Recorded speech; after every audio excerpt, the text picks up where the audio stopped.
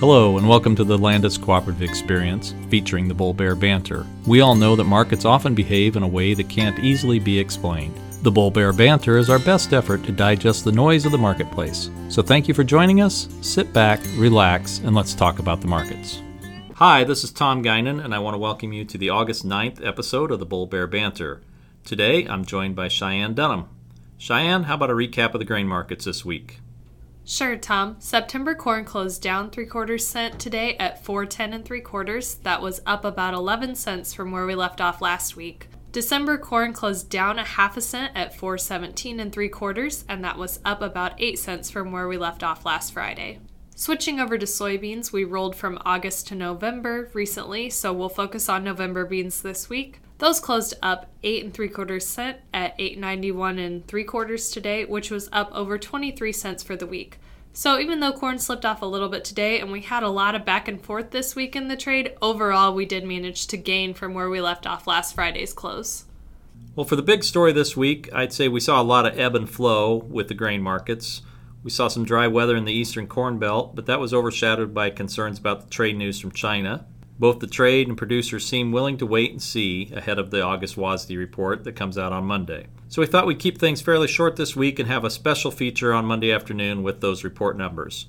With that, let's get into some bull bear points for the week. Tom, on the bull side for corn, Monday's crop progress report showed corn crop development continues to be behind schedule, with 78% of the crop silking versus the 5-year average of 93%, and 23% of the crop in the dough stage versus the average of 42%. Condition ratings have also slipped slightly this week, down to 57% of the crop rated good to excellent. We're seeing some estimates ahead of Monday's WASDE report that corn acres may not be the 90.7 million that the USDA believes.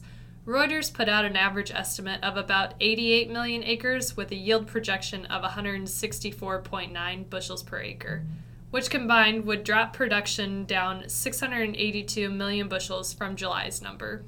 Well, Cheyenne, I think while there was a minor decrease in the week's crop conditions for corn, on the bear side, I would say that many in the trade were expecting it to be slightly bigger decline in the good to excellent rating. Friday's CFTC report last week showed that funds backed off their net long position by around 41,000 contracts last week, which would put them at about 112,000 contracts long. Still a lot of corn that they're sitting on, but they've been reducing that. U.S. corn exports continue to be disappointing. Exports for June came in at 3.069 million metric tons, or about 121 million bushels. This was the lowest June total since 2013 and almost 25% less than our May report. While the Reuters survey you mentioned showed a decrease in production estimates, I think that could be somewhat countered by a bump in the U.S. carryout, so we'll have to see how that works out. Looking at the South American crop, CONAB has bumped Brazil's total for 2018-19 crop by an estimated 800,000 metric tons, mostly due to an increase in safrinha crop estimates. We've been missing the weather and logistics struggles down there that normally offer the U.S. market some support in the summer. Tom, on the bull side for soybeans, this week's crop progress report showed no change in the soybean crop conditions rating. Crop blooming is at 72%, that's 15% behind the average, and 37% setting pods compared to the average of 63%.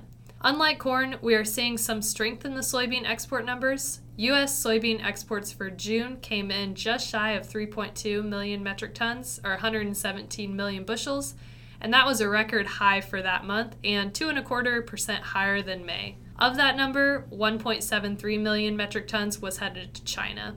Going back to Friday's CFTC report, the funds added 15,000 contracts to their net short position as of last Tuesday, so that puts them at about 53,500 contracts short at this time.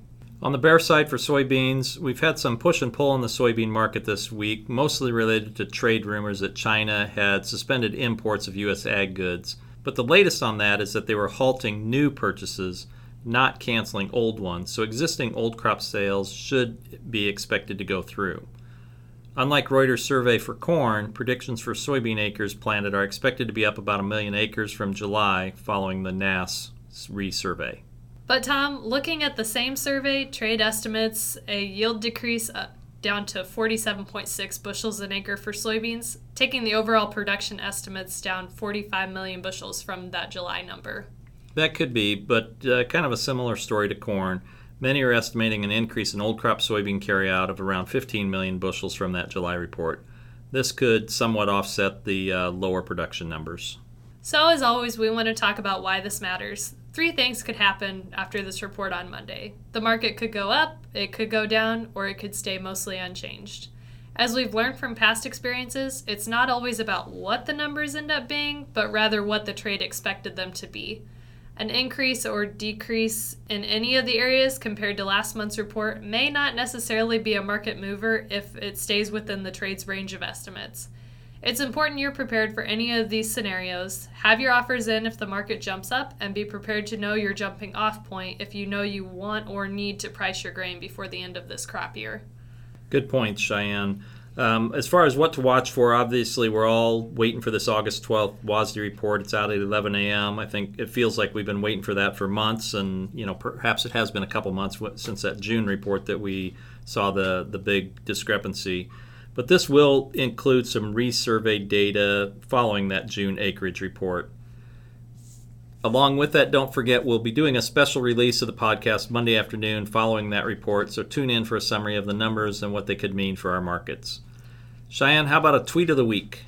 Right, Tom. So we've kind of been mixing in some other things with this tweet of the week. We've done some fun facts and we've done some holidays, but with the report coming out on Monday, I thought it would be good to have a little market advice in there and kind of relate to what's going on in ag Twitter. So the tweet I found this week says, "Don't buy into anyone's opinion a week before this USDA report, because this year is unlike any other year, just like every year." And I think a lot of us can really relate to that as I'm talking to producers and we're talking about the basis and everything, and I find myself saying, this is kind of an unusual thing to see this time of year.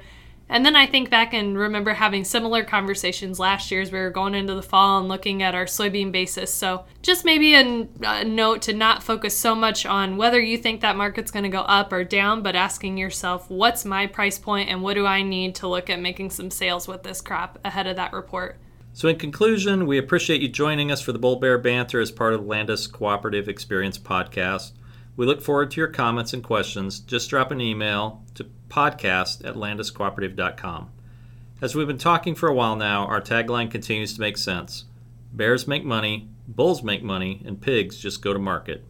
If you have any questions regarding grain marketing decisions, please reach out to your area grain marketing advisor. Thank you for listening. We'll both be back next week.